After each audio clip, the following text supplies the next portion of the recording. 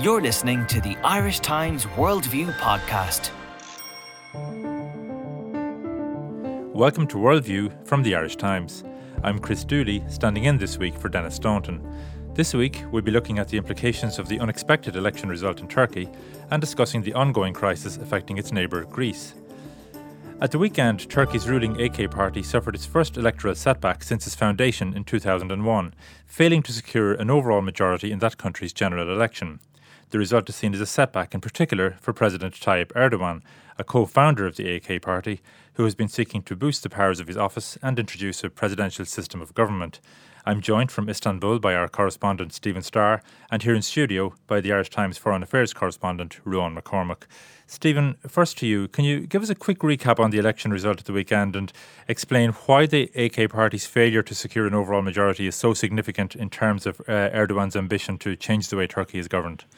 Yeah, so the initial ambition, at least for the AK party, was to win at least 330 seats in the parliament.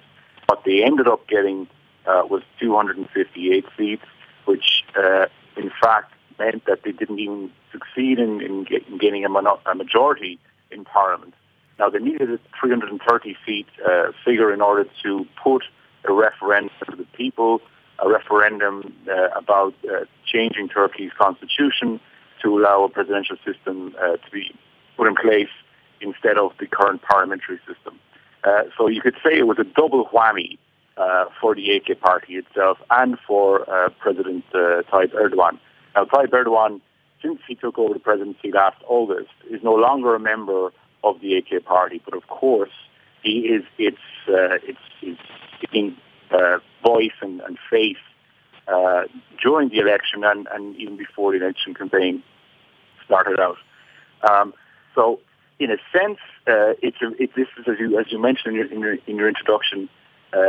This is the first major problem that the AK party has faced in its 13 years of rule in Turkey.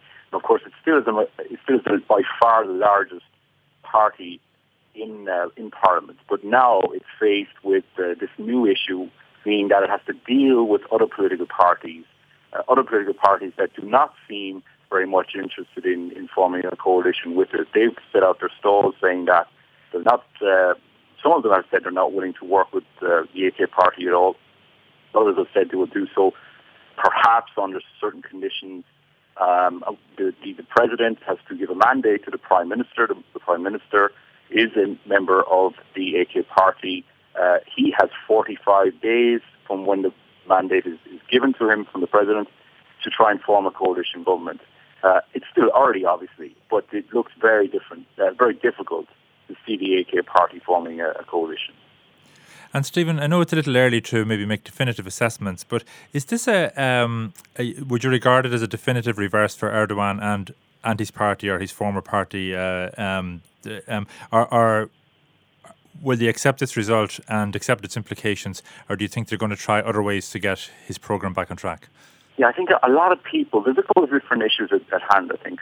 A lot of people were fed up with a very nasty campaign ran by the AK party in particular. They targeted a lot of minorities across various strata of Turkish society. They singled out this new HDP, a Kurdish-rooted party, for a lot of negative press. And I think, for the most part, speaking to people here, the sense is that a lot of regular Turks were fed up with this negative campaigning.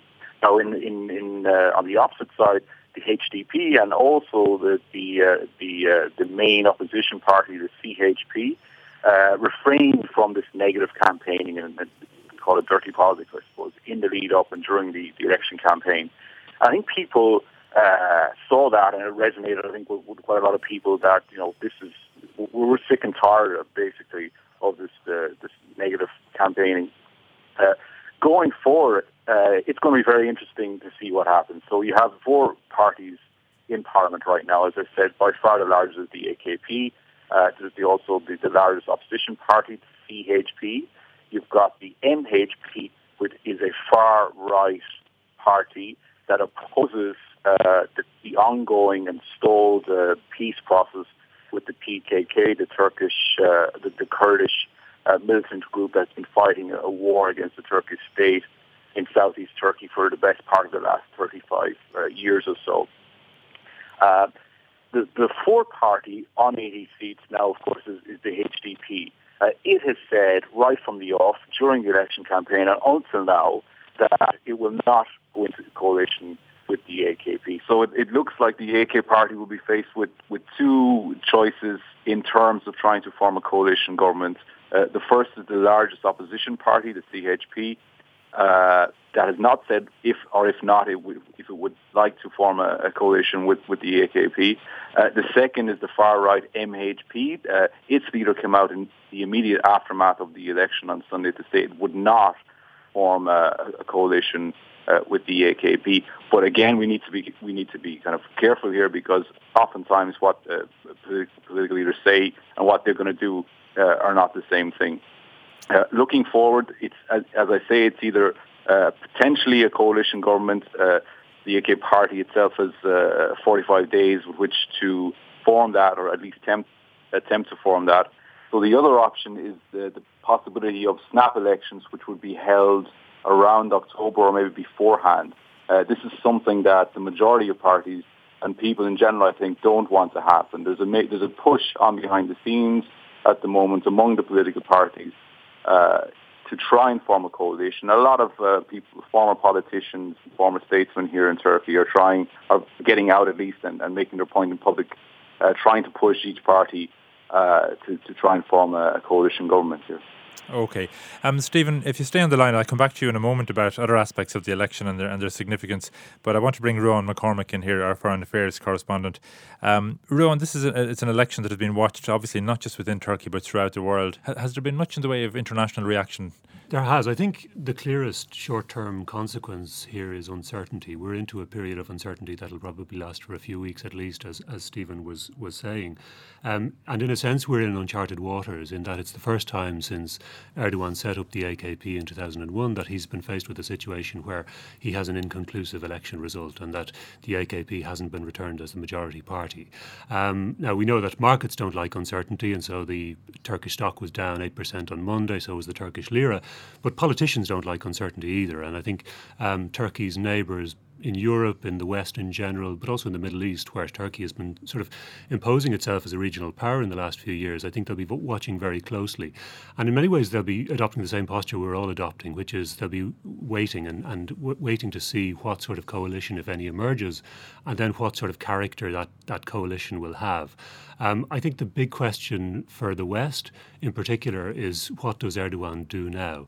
The election result is understandably being portrayed as a setback, as a loss for Erdogan, but it's inescapable, I think, that Erdogan will remain the dominant figure in Turkish politics for the coming years. He is the president. He can stand for the presidency again in 2019. That would leave him in office till 2024. He would preside over the centenary of the establishment of the modern Turkish state. That's in 2023. And so there are open questions about Erdogan and what he does from here on in. Will he resile from this ambition Stephen referred to create an executive presidency? That's gotten an awful lot harder for him now. Will it temper Erdogan's brand of sort of religious-coated nationalism, which has been a feature of his rule for the last 5 to 10 years? And within the AKP, will it prompt some sort of soul-searching in order to find an accommodation with potential coalition partners? When the AKP was set up in 2001 and in the years thereafter, it colonised the centre ground of Turkish politics, and then progressively it got to the position it's at now, where you've got religious conservatives in the ascendancy and the sort of centre-right politicians within the AKP somewhat marginalised. So I think it is being watched very closely. It's being watched very closely because Turkey finds itself in a pivotal position. It's a big economy. As I say, it's been attempting to position itself as a regional power in the Middle East, but it's also a bridge between Europe and Syria and Iran and Iraq. And there have been strains in the relationship between the EU and the West generally and Turkey, particularly over what's been going on in Syria. There's been a sense, I think, for a number of years that Erdogan has been turning a blind eye to the passage of militants through Turkey into Syria, possibly on the basis that what's bad for the Kurds in Syria and the Kurds in general, is good for Erdogan. The coalition fighting against Islamic State would like to be able to use Turkish air bases as a sort of a launching pad for bombing runs in Syria. But there are wider tensions behind that to do with the deteriorating human rights situation in Turkey over the last number of years, and the sort of the waning of enthusiasm for talks on negotiations on EU membership for Turkey. So I think there are some of the questions that are in the mix. I think the ideal scenario for the West now is that Turkey is forced into a less hostile approach to its relations with the West, that it would tone down that sort of hostile rhetoric that Erdogan in particular has been coming out with for a number of years, that it takes a more conciliatory approach to the Kurds, and that they can fashion some sort of an improved cooperative relationship in dealing with the problems in Syria. Now, you mentioned there in passing, Rowan, the EU membership negotiations, and when these negotiations formally started back in 2005, there was at one point a lot of optimism around that Turkey was on a fairly fast maybe path to EU membership. That, of course, has dissipated in recent years, and particularly Erdogan's, I suppose, his autocratic style has alienated him from European Union leaders. Do you think this outcome of the election may prove to be a spur to get that process back on track? Very well. I think EU leaders will be encouraged by the somewhat conciliatory remarks that Erdogan has made since the election, which contrast with the strident, more bellicose rhetoric he came out with during the campaign, notwithstanding the fact that, as Stephen said, he no longer runs the AKP. I think what you've seen in the last couple of days is a tentative welcoming of the result by EU leaders.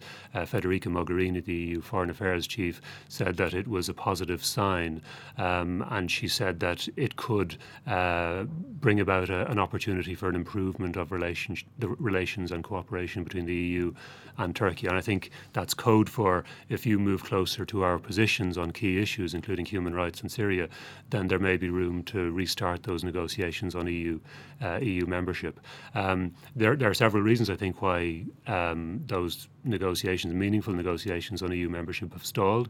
I think there was a waning of enthusiasm for the enlargement project in general within the EU over the last number of years, but also it was difficult while human rights were deteriorating as they were in the last few years in Turkey, as minorities were feeling that chill over the last few years. I think it was difficult to engage meaningfully with Turkey over the last number of years. So I think it could change the atmosphere somewhat.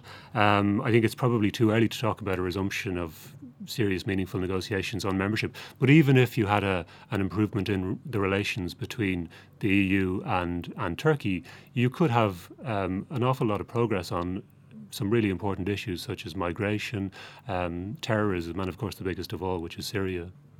Of course, you were in Turkey recently yourself for the visit there of the Irish President, Michael D. Higgins. What was your own sense of the place when you were there? Did you get a sense of a country that was turning its back on Western values or not? Or did you get a sense of the divisiveness that I know Stephen has sometimes written about him in the Irish Times? Yeah, I was there when Michael D. Higgins was there for the centenary of the Gallipoli landings, and it coincided, of course, with the 100th anniversary of the Armenian genocide as well.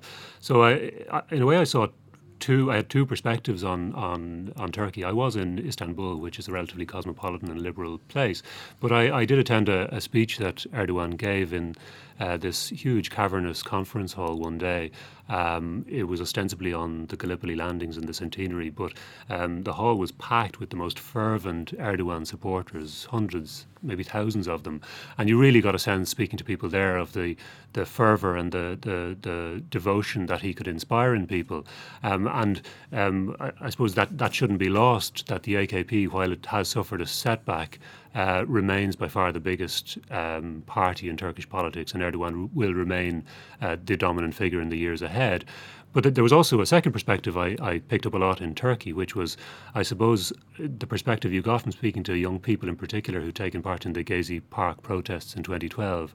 And not only people who took part, but people who were appalled by the ferocity of the crackdown against the Gezi Park protesters in 2012. And this was the incident in which a proposal to build a shopping centre in the middle of Taksim Square on some green space in Taksim Square was opposed, and the protesters were put down quite fiercely. So I think for many people in Turkey, Gezi Park stood for a lot more. It stood not only for the battle against the shopping centre, but it stood for that confrontation, that resistance to the chill I was referring to towards minorities and human rights organisations and journalists that all these groups have felt over the last number of years. And in a sense, I mean, the pro-Kurdish alliance that did very well this week, its success was rooted in its ability to get votes not just from Kurds, but from liberals and young people and various other parts of Turkish society. And in that sense, I suppose, the result on Sunday is a victory for the Turkey of Gezi Park. Stephen, could I come back to you as well on that kind of larger question? You're obviously you live in Istanbul. You've been observing the Turkish scene at close quarters for some time now.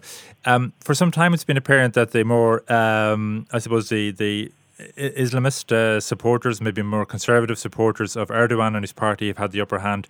Does the results suggest that there's been a significant shift and that those of a more secular, maybe dare one say progressive outlook, have sort of got power back in their hands again? Or is it too early to make those kind of sweeping judgments? I think it's a bit early, to be honest, at this stage. And very pointedly, one of the leaders of the HDP, the Kurdish-rooted party, in the immediate aftermath of the election, when it became clear that they would reach the 10% parliamentary threshold, he immediately said that we understand and we appreciate that we are here in Parliament on borrowed votes. And also the fact that there was a bombing at the HDP rally in Diyarbakir, the largest Kurdish city in southeastern Turkey last Friday.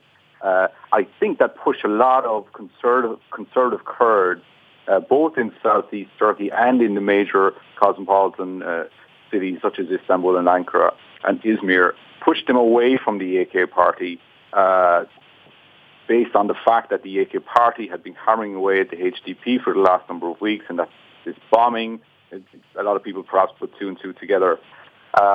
Turkey is a very, very divided country, and I think we need to make the point that there is still a lot of support for the AK party here. Also, the fact that there were over 1 million new voters taking part in Sunday's election, and in the previous election in 2011 was over 1 million voters also. And Turkey has a very uneasy relationship with coalition governments. During the 1990s, there was very little economic progress or very little political progress made because the parties in coalition could not get their acts together to put forward new laws.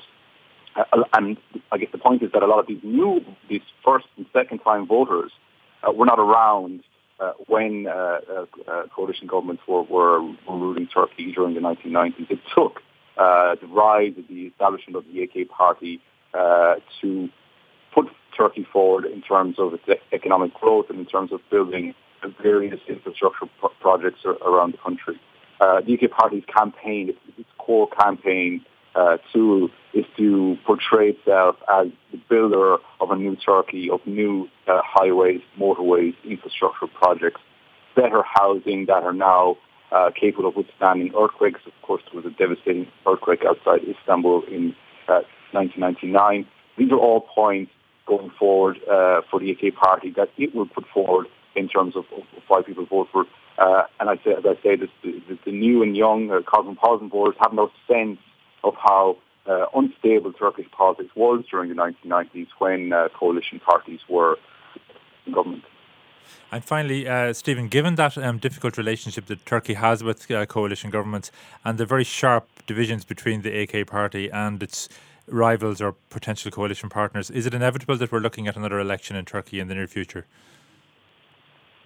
it's possible. It's very, very difficult to say. Very few people want to go through another election again. It's going to people are sick and tired of seeing the advertisements in newspapers and just the nasty comments and rhetoric coming from, in particular, the AK party. But I would say that the AK party would prefer to see that happen. And as I say, they have a record. They would obviously put forward a point that, the choice is between us and a coalition government. You've seen how badly coalition governments have worked in the past, and things didn't turn right for Turkey until we took command, essentially, of the government. On the other hand, the smaller parties, they have no record, in a sense, to put to voters should another snap election happen. But the fact that there was only 45 days or so from the point that the president gives the mandate to the prime minister to try and establish a coalition means that the clock is very much ticking, and that the other three parties now in Parliament really have to get their act in gear and decide where they want to align with or against the AK party. As I say, obviously the HDP has repeated that it would not go into government with the AK party. There's a very tiny chance that the three opposition parties, now the smallest parties in Parliament, could align and try and form a minority government themselves. OK, well, no doubt we'll be returning to this topic again in the near future. But for now, Stephen Starr in Istanbul and Ruan McCormack, thank you. You're listening to the Irish Times.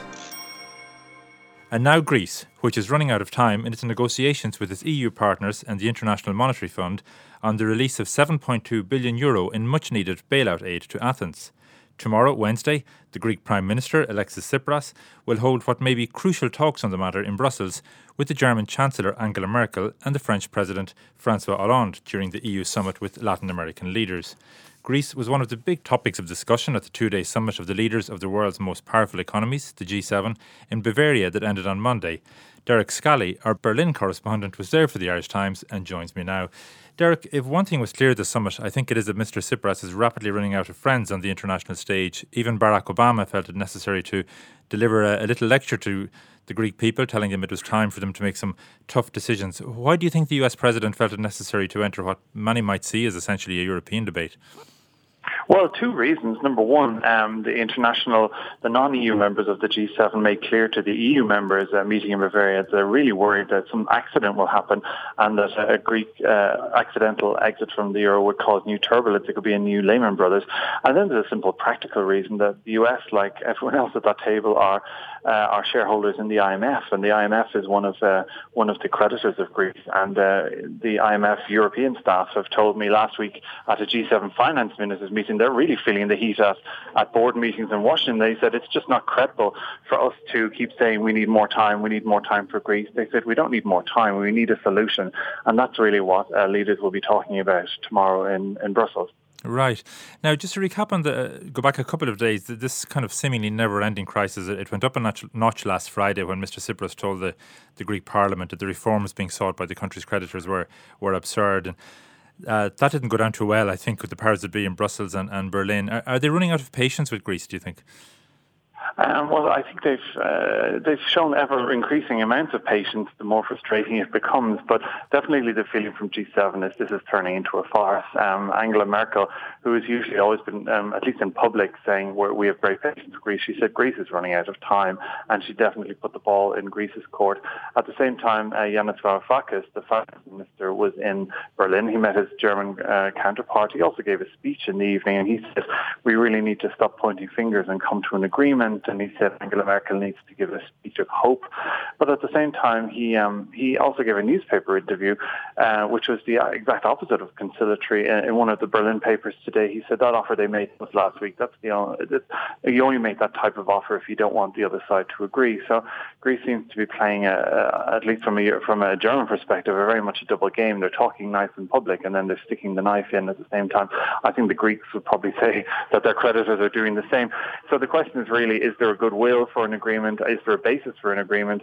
And that's really what we seem to be discussing now. There were some reports that the creditors may be willing to extend the program to Greece until 2016, and they may have found some extra money to tide Greece over to make payments in the next couple of months from its bank recapitalisation fund. But this all seems to be sticking plaster solutions, and that actually the political will and the trust for an agreement just seems to be diminishing day by day, and that's what has the G7 leaders, the non-EU G7 leaders, really worried and really putting pressure on Hollande and Merkel to say, look, what do you want to do? And in his statement, in his remarks yesterday, President Obama was he definitely put Greece first, and he said, look, you need to get serious, and these reforms that are being asked of you will be good for you in the long run too, and return your economy to prosperity. But he also said that he wanted to see flexibility from Greece's creditors, from the EU side, and that's really the line we're getting from Washington, and that's the feeling that the pressure that's being put on the IMF, and then in turn on the European Central Bank and the European Commission. So there seems to be external pressure and impatience of non-EU countries towards the EU, and that in turn is trickling down onto Greece. So that's where the pressure is. But the sense that there was a very pessimistic feeling around the G7 meeting that a country that isn't even in the G7, that isn't even at the meeting, was casting such a large shadow over events. And you mentioned there, Derek, that Angela Merkel said we're running out of time. It seems like we've been here so often before, but are we, notwithstanding this new talk of a possible extension until next year, are we actually at the end game now? Are we coming to the point where we'll either have a durable agreement or we may be looking at a Greek exit from the euro? I think if everyone who said we're at the last stage, the last act, if they had to pay €1 for getting it wrong, Greece would be out of the woods by now. So I won't be making any speculation. But I think really shouldn't underestimate, for all their tough talking in Germany and so on, I think the Greeks have recognised that Germany really does not want to be seen to be the country that pulled the plug on Greece and that started this feeling that it's sort of like Mikado, that they pulled out one stick and the Eurozone as a whole would start to wobble, and then the markets would start wondering what country will be next. So I don't think Angela Merkel wants to be responsible for a European Lehman Brothers. And there have been reports here that she's really gone out of her way to try and at least get a sort of a productive atmosphere with Alexis Tsipras. How true that is, it's really hard to gauge. This is really high stakes brinksmanship. But if they don't come out with something from tomorrow and something actually, we've been at the aspirational level several times before. There's been signals coming out of Greece today that maybe they're ready for a deal. But if the finance minister has anything to go by, he says on the one hand, we must do a deal and stop pointing fingers, and on the other hand, he starts pointing fingers again. You do wonder, are they even on the same planet? And what, Derek, are the outstanding sticking points at this point? Is it mainly about pensions and pension reform, or is it broader than that? No, I think they're just looking for a signal at this stage, a binding signal. And the pension reform is definitely something that the IMF has been pushing for a long time. There's some question about whether this would bring in sustainable savings to bring the Greek budget onto an even keel. But the IMF have said many times that really the public pensions, this isn't about sort of taking money out of the pocket of retired cleaning ladies. This is about the Greek public servants who are earning pensions, who are in receipt of pensions every month, which are really quite similar to German pensions, and they also get them 7 years earlier. And they have expressed some surprise that a hard left grouping like Syriza that came into power, supposedly representing the underdog, that seems to be quite determined to protect the same vested interests that the other parties that preceded it did. And that seems to be the frustration there. Why are they interested in protecting this and protecting so many things and claiming that they're acting on the small man, when actually there's a feeling in the IMF and the European Commission that they could scoop some off the top without hurting the man on the street. But again, this is a he said, she said debate. There's arguments for and against that. I think Germany and all the EU leaders are looking for something politically credible, but will actually be followed through on. And I think that's what the US has been arguing for as well. We want a global agreement, and we want it on paper binding, and then we can work out the small print later. But there's a feeling we've been there before as well. So at this stage, I think anything would be good at this stage, and that's what we'll be looking for tomorrow at the EU Latin America Summit. Okay, Derek. Well, we'll be watching this space tomorrow and see what happens. And thanks very much for that analysis. That's it from this week's Worldview. Dennis Staunton will be back here next week. But for now, from me, Chris Dooley, producer Declan Conlon and sound engineer Gary White, thank you for listening and goodbye.